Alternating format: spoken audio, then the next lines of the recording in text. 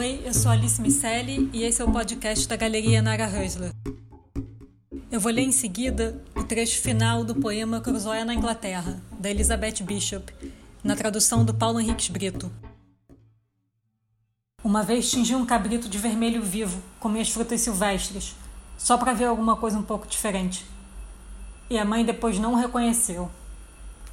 O pior eram os sonhos. Sonho com comida e amor, é claro, mas esses eram até agradáveis. Pior era o sonhar que eu cortava o pescoço de um bebê, pensando que fosse um cabrito. Havia um pesadelo em que entravam outras ilhas que se estendiam da minha, infinidades delas. Ilhas gerando ilhas. Como ovos de rãs virando girinos de ilhas. E eu sabia que era minha sina viver em cada uma, todas elas, por muitas eras, registrando sua fauna, sua flora e sua geografia.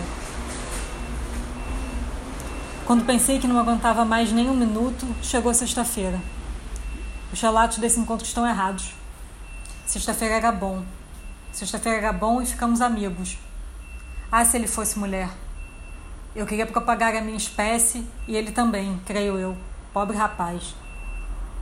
Às vezes brincava com os cabritos, corria com eles ou levava um no colo. Bonita cena. Ele era bonito de corpo. Então um dia vieram e nos levaram embora. Agora moro aqui, numa outra ilha, que nem parece ilha, mas quem sou eu para dizer? Meu sangue estava cheio delas, meu cérebro gerava ilhas.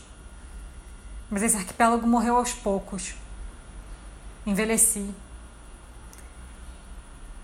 Entediado, tomo chá de verdade e cercado por coisas sem nenhuma graça. Aquela faca ali na prateleira. Era tão preenche de significado quanto um crucifixo. Era uma coisa viva. Quantos anos não passei pedindo a ela, implorando que não quebrasse?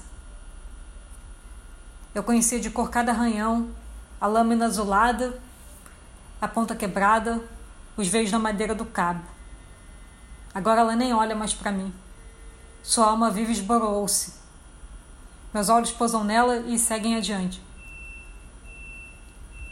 O museu daqui me pediu que eu lhe deixasse tudo em testamento.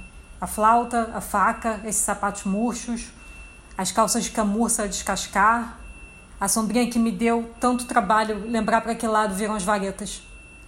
Ainda funciona, mas dobrada como está, parece mais uma galinha depenada. Como que alguém pode querer coisas assim? E sexta-feira, meu querido sexta-feira, morreu de sarampo, vai fazer 17 anos agora em março.